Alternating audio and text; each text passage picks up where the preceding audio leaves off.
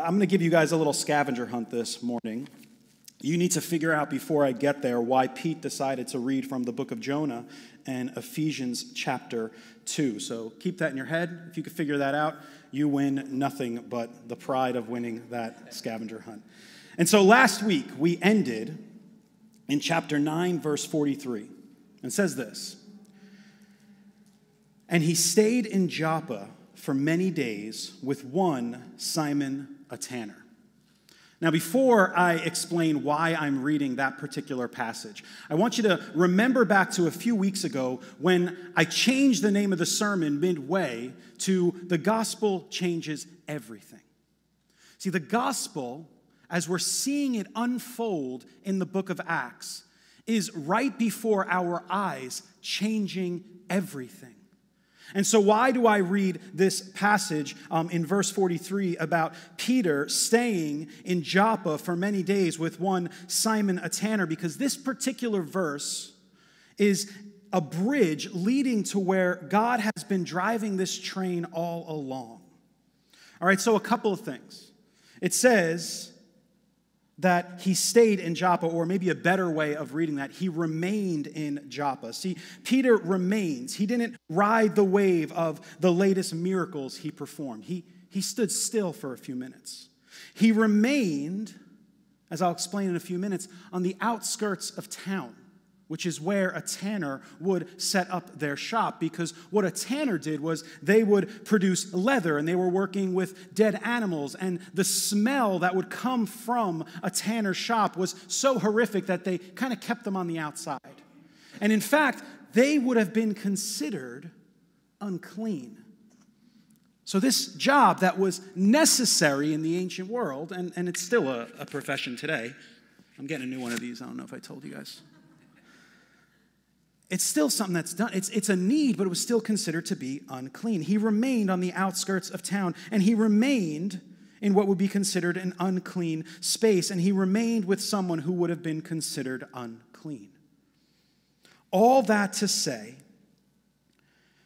this brief comment, which reveals to us Peter's willingness to cross some boundaries, is setting us up for a major shift in redemptive history, whereby clean and unclean will be determined no longer by one's ethnicity, occupation, or what they might have put their hands on that day, but rather by the cleansing power of our Lord through the work of the Holy Spirit of God. It says in 1 Corinthians 6, verse 11, "And such were some of you, sinners, but you were washed, you were sanctified, you were justified in the name of the Lord Jesus Christ and by the Spirit of our God."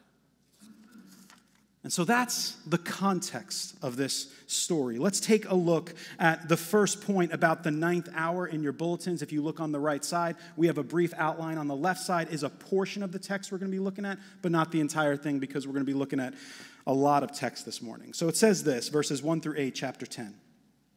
"At Caesarea, there was a man named Cornelius, a centurion of what was known as the Italian cohort, a devout man who feared God with all of his household. He gave alms generously to the people, and he prayed continually to God. And about the 9th hour of the day, he saw clearly in a vision an angel of God come in and say to him, 'Cornelius.'" Like right there, like we'd all be kind of freaking out, right? "And he stared at him in terror, and he said, 'What is it, Lord?' And he said to him, 'Your prayers and your alms have ascended as a memorial before God. And now send men to Joppa and bring one Simon who is called Peter. He's lodging with one Simon, a tanner, whose house is by the sea.' When the angel who spoke to him had departed, he called 2 of his servants and a devout soldier from among those who attended him. And having related everything to them, he sent them to Joppa." So a couple of observations before we jump into what's going on here. First thing, as I said, this is an important and paradigm-shifting story in the book of Acts, similar to Saul's conversion story. This story is recounted 3 times in the book of Acts, which means Luke wants us to pay attention. He wants us to hear what's going on. This is a big deal, what's happening here. Like I said, a major shift in redemptive history. This event takes place in Caesarea, which is said to be the second largest city in Judea, next to Jerusalem. And there were tensions between Jews and Gentiles in this area. According to Josephus, an ancient historian, in the year 66, Syrians in Caesarea massacred 20,000 Jews in a single hour. Cornelius, he was a powerful man with the authority of Rome behind him, yet he was also a devout God-fearer, meaning that he was a Gentile who worshiped the God of Israel. He was a Gentile who worshiped the God of Israel. He had just not yet been circumcised. And another thing that pops out, the 9th hour was the time of day set aside for religious observance among Israelites. Again, identifying this man as someone who loves God. And he's visited by an angel, and he's instructed to send for Peter, who's about 30 miles away in Joppa. And they didn't have cars back then, so they would have had to either travel by foot or by car. And so that was a great distance that I had to travel. So what's the point? Cornelius, while frightened, demonstrates a level of faithfulness that when compared to Peter should actually shock us, considering all of Peter's experiences that we're well aware of. I mean, this man saw the resurrected Jesus in person. And we're going to see in just a minute, he reverts back to some of his old ways. But here we have Cornelius who just says, oh, okay, I'll do it. I'll do it, whatever you say. And it's interesting, right? It's popped into my brain that sometimes the religious folk are so caught up in their religion that they miss out on what God is doing right before their eyes. They miss out on what God is doing right before their eyes. Let's continue reading a bit. Verses 9 through 16, it says, "The next day as they were on their journey and approaching the city, Peter went up on the housetop about the 6th hour." So we're shifting, right? We were looking at Cornelius, and now the scene shifts to look at Peter. Right? There's a double vision going on, similar to what happened with Saul and Ananias. A double vision is happening to accomplish something for the sake of the kingdom. He's talking to two separate groups of people, unfolding his plan to both of them. And he became hungry and wanted something to eat. Verse 10, "But while they were preparing it, he fell into a trance. And he saw the heavens opened and something like a great sheet descending, being let down by its four corners upon the earth. In it were all kinds of animals and reptiles and birds of the air. And there came a voice to him, 'Rise, Peter, kill and eat.' But Peter said, 'By no means, Lord, for I have never eaten anything that is common or unclean.' And the voice came to him again a second time, 'What God has made clean, do not call common.' This happened 3 times, and the thing was taken up at once into heaven." So what are we seeing here? Peter's praying. Chances are he might even be fasting. He falls into a trance. And this is so interesting because this is actually the same word used in Genesis chapter 15 when Abraham is put into a deep sleep, where God then shows him that the promise he made to him will come true. He kind of seals his covenant with Abraham that he will have descendants that will number the stars. And if we go back a little bit into Genesis chapter 12, those descendants will expand throughout all of the world because the people of Israel will be a blessing to whom? All the nations. So I don't think it's a mistake that Luke is referencing, even in a slight echo sort of way, Genesis 15, because what we're seeing happening in this text is the unfolding of that promise, where all the nations of the earth are going to be blessed through the seed of Israel, namely Jesus, the Son of God. The heavens opened, which again should take us back to other theophanies, times when the presence of God was made so abundantly clear in the natural world. And the food that is on that sheet consists of both clean and unclean items, rendering all of those items unclean. And what's really interesting is that it also alludes back to creation, the birds of the air. And so what do we have going on here is that possibly a new creation story where the borders of Israel are beginning to extend throughout the world. This is a worldwide endeavor that we are witnessing taking place right now, that we are a part of. That we are a part of. We're singing this morning, and Pete's reading Ephesians 2, and for some reason, Ephesians 2, which is a pretty technical text, just got me welling up with so much emotion because I'm sitting here thinking, it's like, okay, the two become one. I'm a part of that now, praise God. We're a part of that now, praise God. See, the new thing that God is doing means that we now have access to God as Gentiles. Unless you descend from a Jewish sort of background, see, the Gentiles didn't have that same access, at least not in the way that we have it now. And then Peter is commanded to rise, kill, and eat, to which he refuses 3 times. Right? That should actually bring up some memories about Peter. Peter likes to be reminded of things 3 times. He denied Jesus 3 times. If I remember correctly, while they were having breakfast on the beach, he was told to love me and care for my sheep 3 times. What's the point? See, God determines what is clean.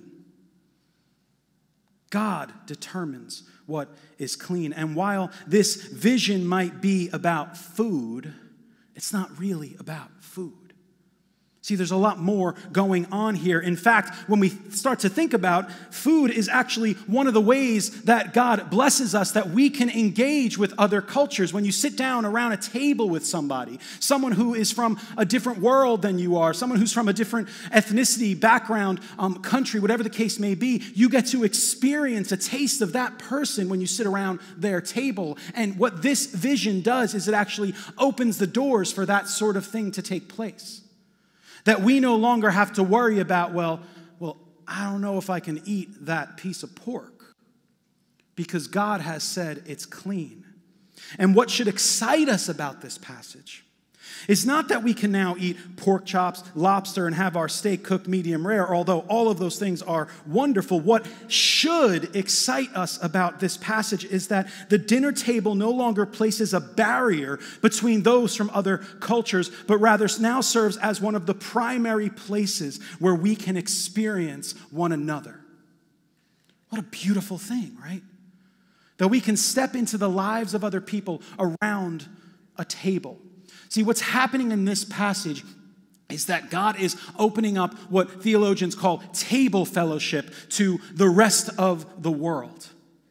He's opening up table fellowship to the rest of the world, and even thinking it's amazing what could happen when a man like Peter or men and women like us choose to wait, to remain, to tarry without rushing to the next event, that God speaks in those moments. As he remained in Joppa, as he prayed and possibly fasted, it was at that moment that God spoke, that God entered into creation to reveal his will. And so there's this kind of like sidebar sort of instruction here that maybe we need to slow down a little bit. We need to wait. We need to sit still before God. Allow him to speak to us. Allow him to move us. But what's happening here in the bigger picture is that the gates that separate people, the barriers that are erected between nations, between different types of people, tribes, and ethnicities are being broken down right before our eyes. And that should cause us to just praise God with everything we have. With everything we have. The text continues, verses 17 through 43. This is a big chunk we're going to read through here, and I'll comment along the way. Now, while Peter was inwardly perplexed as to what the vision that he had seen might mean, behold, the men who were sent by Cornelius, having made inquiry for Simon's house, stood at the gate. He was inwardly perplexed, reasonably so. Reasonably so, because he's in a trance, and he's told to do something by God that he had been instructed against for all of his life. And so he's like, what are we doing here? What are we doing here? It'd be like if all of a sudden someone just said to you, it's like, okay, now you drive on the left side. And it's like, whoa, wait, what do you mean? It's like, yeah, no, we're changing it up. We're changing up. There's a new sheriff in town, if you will. right? And so he continues going. And he saw heaven, I lost my spot. Verse 17 through 43. Okay. And he called out and asked whether Simon, who was called Peter, was lodging there. And while Peter was pondering the vision, the Spirit said to him, "Behold, 3 men are looking for you. Rise," again, that word shows up, "and go down and accompany them without hesitation, for I have sent them." Peter went down to the men and said, "I'm the one you're looking for. What is the reason for your coming?"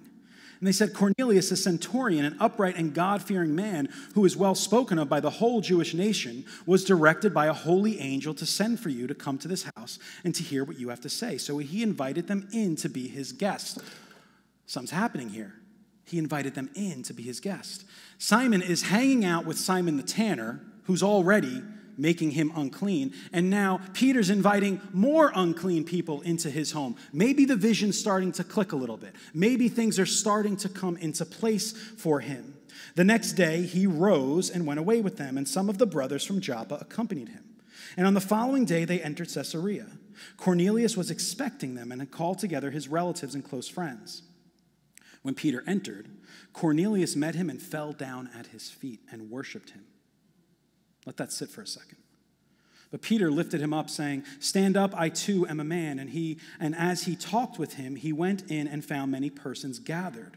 And he said to them, "You yourselves know how unlawful it is for a Jew to associate with or to visit anyone of another nation, but God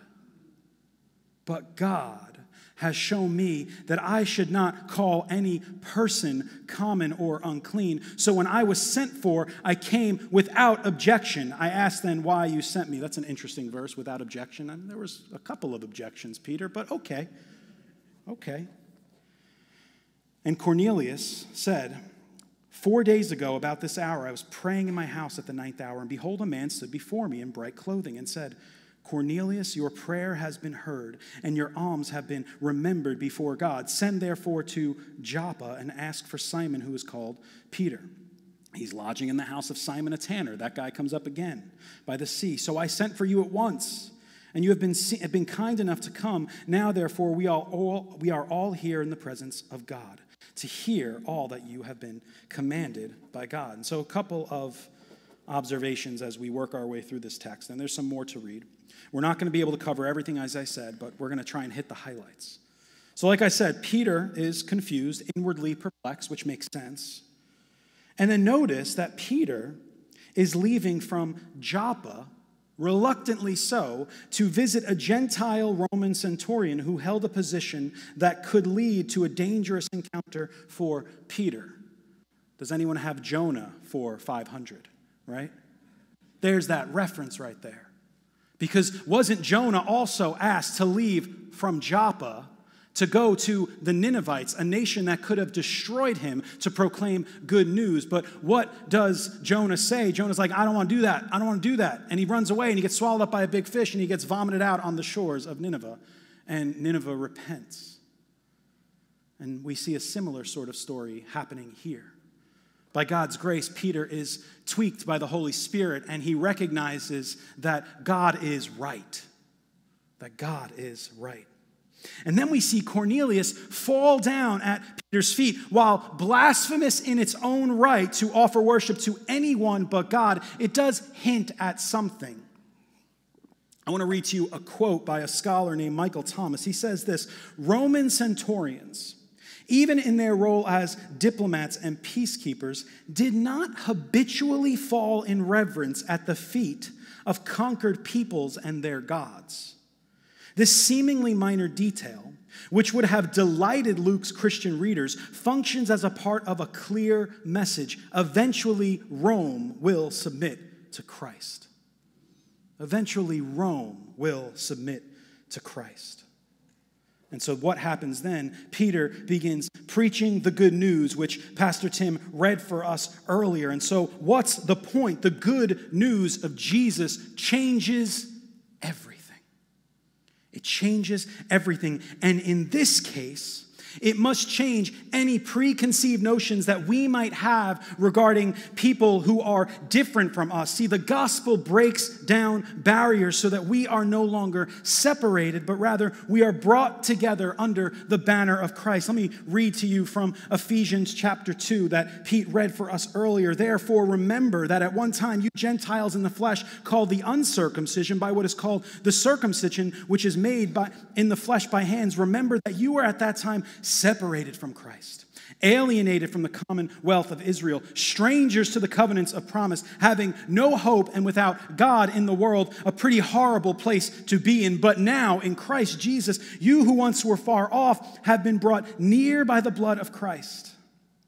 For he himself is our peace, who has made us both one and has broken down in his flesh the dividing wall of hostility, by abolishing the law of commandments expressed in ordinances, that he might create in himself one new man in place of the two, so making peace, and might reconcile us both to God in one body through the cross, thereby killing the hostility. He came and preached peace to you who were far off and peace to you who were near, for through him we both have access in one spirit to the Father. So then, we are no longer strangers and aliens, but rather fellow citizens with the saints and members of the household of God, built on the foundations of the apostles and the prophets, Christ Jesus himself being the cornerstone, in whom the whole structure, being joined together, grows into a holy temple in the Lord.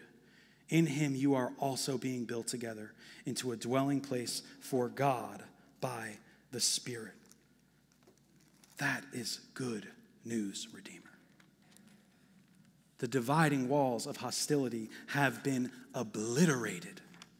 And no longer is anyone to be judged by anything other than whether or not they possess the Spirit. See, that is the only thing that matters.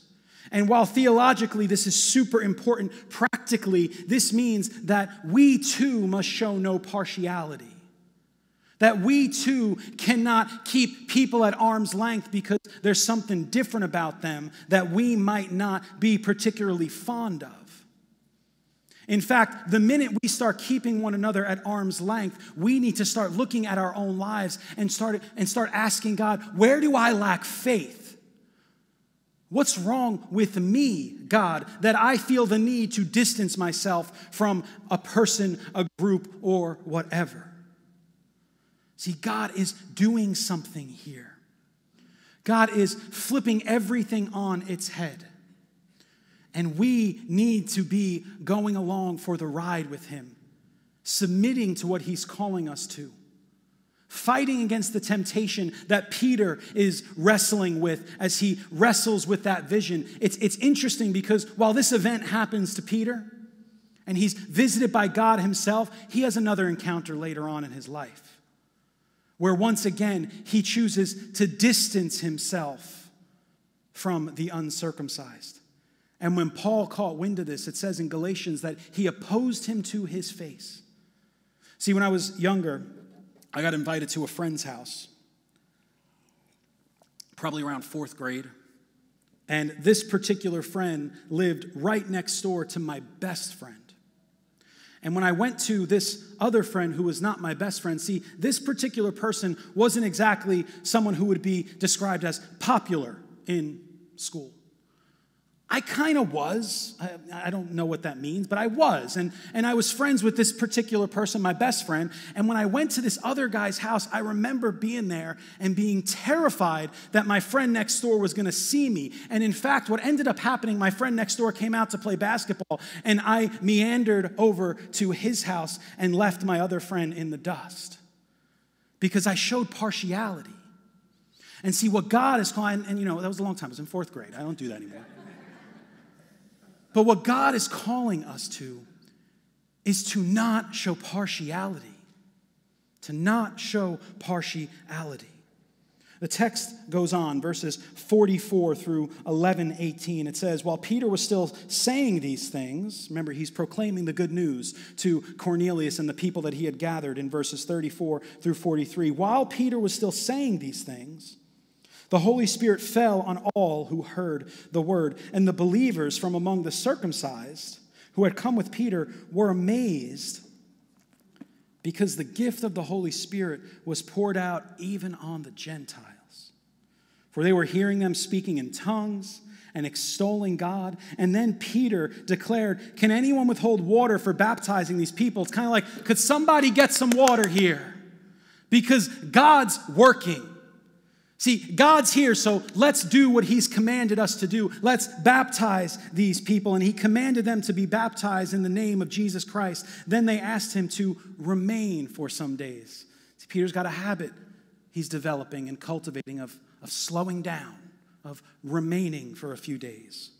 And it continues. Now the apostles and the brothers who were throughout Judea heard that the Gentiles also had received the word of God. So when Peter went up to Jerusalem, the circumcision party criticized him, saying, you went to uncircumcised men and you ate with them?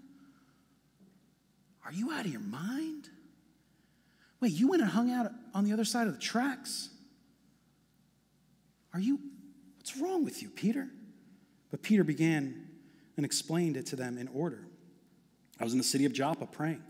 And in a trance, I saw a vision, something like a great sheet, descending, being let down from heaven by its four corners. And it came down to me. Looking at it closely, I observed animals and beasts of prey and reptiles and birds of the air. And I heard a voice saying to me, rise, Peter, kill and eat. But I said, by no means, Lord, for nothing common or unclean has ever entered my mouth. But the voice answered a second time from heaven, what God has made clean, do not call common. This happened 3 times. It seems like he's a little bit more honest right now. I don't know what's going on. This happened 3 times, and all was drawn up again into heaven. And behold, at that very moment, 3 men arrived at the house in which we were sent to me from Caesarea. And the Spirit told me to go with them, making no distinction.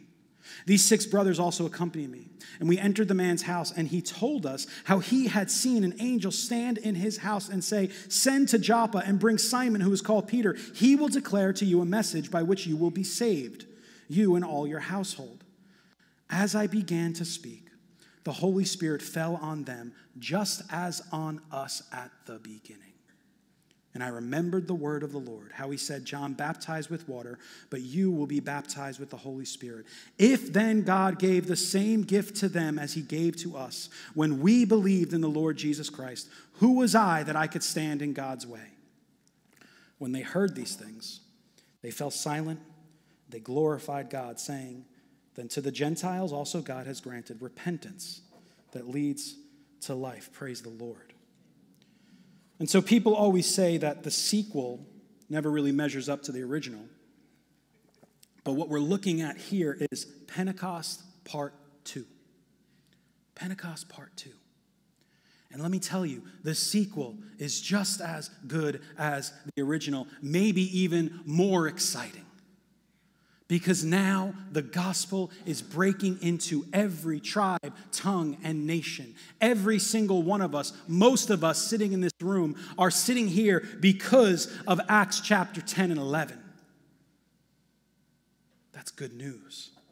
So what do we see? The Holy Spirit falls upon them, thus fulfilling that Joel 2 prophecy once again, that God's people shall never be put to shame, and that all flesh, all types of flesh, might receive the Holy Spirit. We see that the circumcision party is angry because Peter ate with them, but once they hear that the Holy Spirit was involved in this, they're like, oh, I guess we don't have anything to say. Man, I pray that that would be our posture, right? Imagine if you're sitting here and you're a Republican and you heard that a Democrat received the gospel. Can you accept that?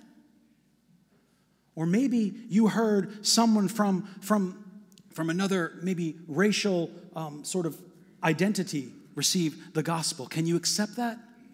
Can you accept that someone who is 100% different from you received the good news of Jesus? See, it's pushing us to hear this stuff. It's challenging all of our preconceived notions about people. We need to remember that image bearers are just that. They are image bearers. They bear the image of God, and we must show no partiality.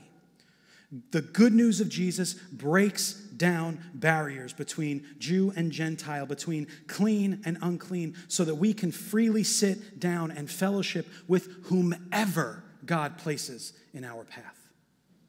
With whomever God places in our path. Which opens the doors for the good news to extend to every tribe, tongue, and nation. The presence of the Holy Spirit. It teaches us that it is only through his work that we are rendered clean. Remember what I read from 1 Corinthians 6, and such were some of you, but you were washed, you were sanctified, you were justified in the name of the Lord Jesus Christ and by the Spirit of our God. See, the garden was meant to extend and cover the face of the earth. Israel was called to be a blessing to the nations. This was all accomplished through the person and work of the true and faithful Israelite, Jesus Christ. See, he bound Satan so that he might not deceive the nations. He restored a remnant and reconstituted Israel. And now the borders of Israel are extending to the ends of the earth. All of us being grafted on to that beautiful olive tree that Paul speaks of in the book of Romans. What a glorious thing that we get to be called the people of God, that we are free to proclaim good news to whomever it is that we come in contact with, that we can sit at the table with whomever it is, that we can open up our homes to whomever it is that we might come in contact with, because we know that God shows no partiality and he calls us to go and do likewise. This text contains enormous theological implications. The Abrahamic covenant is being fulfilled. The Great Commission is being fulfilled. As Jerusalem is now on board with the gospel going to the Gentiles. But while there are enormous theological implications, there are also so many practical implications that we must draw from this story. Who are we keeping at arm's length because they represent what we believe to be unclean? God shows no partiality. What groups of people do we look down our noses at? God shows no partiality. Which groups of image bearers have we identified as animals or unsophisticated? God shows no partiality. Maybe we've seen certain groups and we believe ourselves to be inherently better than them because of our socioeconomic status or whatever it is that we might, whatever barrier we might be erecting between us and them. God shows no partiality. God shows no partiality. Peter denied God 3 times. He thought himself to be wiser than God, dare I say, holier than God.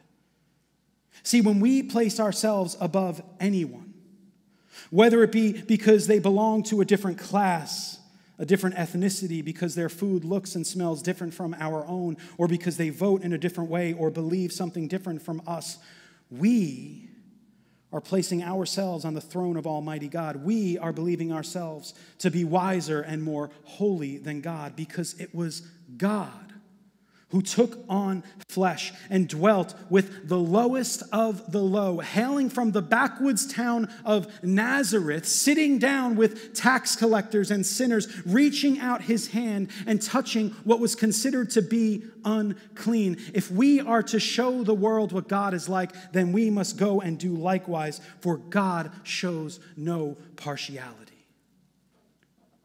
The gospel changes everything. Those of us who have bent our knee to King Jesus, our sins have been forgiven. We are adopted into a new family, and we have been instructed to live in a way that reveals God to the world, proclaiming the good news in both word and deed, so that the world might catch a glimpse of what God is like, and God shows no partiality. That is good news, Redeemer Fellowship, because we're sitting here for that very fact. Let's go to the Lord. Father in heaven, Lord, we thank you for your grace. We thank you for this paradigm-shifting moment in redemptive history that opened the doors so that many of us that are sitting in this room might have access to the good news of your Son, Jesus, that we too are brought into the family of God, that your Son's inheritance has become our inheritance. Father, I pray that we would just embrace this good news, Father. I pray that we would allow it to penetrate every single fiber of our being, that we too would be changed in every single possible way, Father. And Father, I pray that we would be encouraged and challenged to go out and proclaim good news to a lost and dying world, that we would open our tables to our neighbors, whether they look different from us, act different from us, believe different from us, that we would be caught up in this beautiful thing called the church, Lord God. Father, we love you with all of our hearts, and it's in Jesus' name we pray. Amen.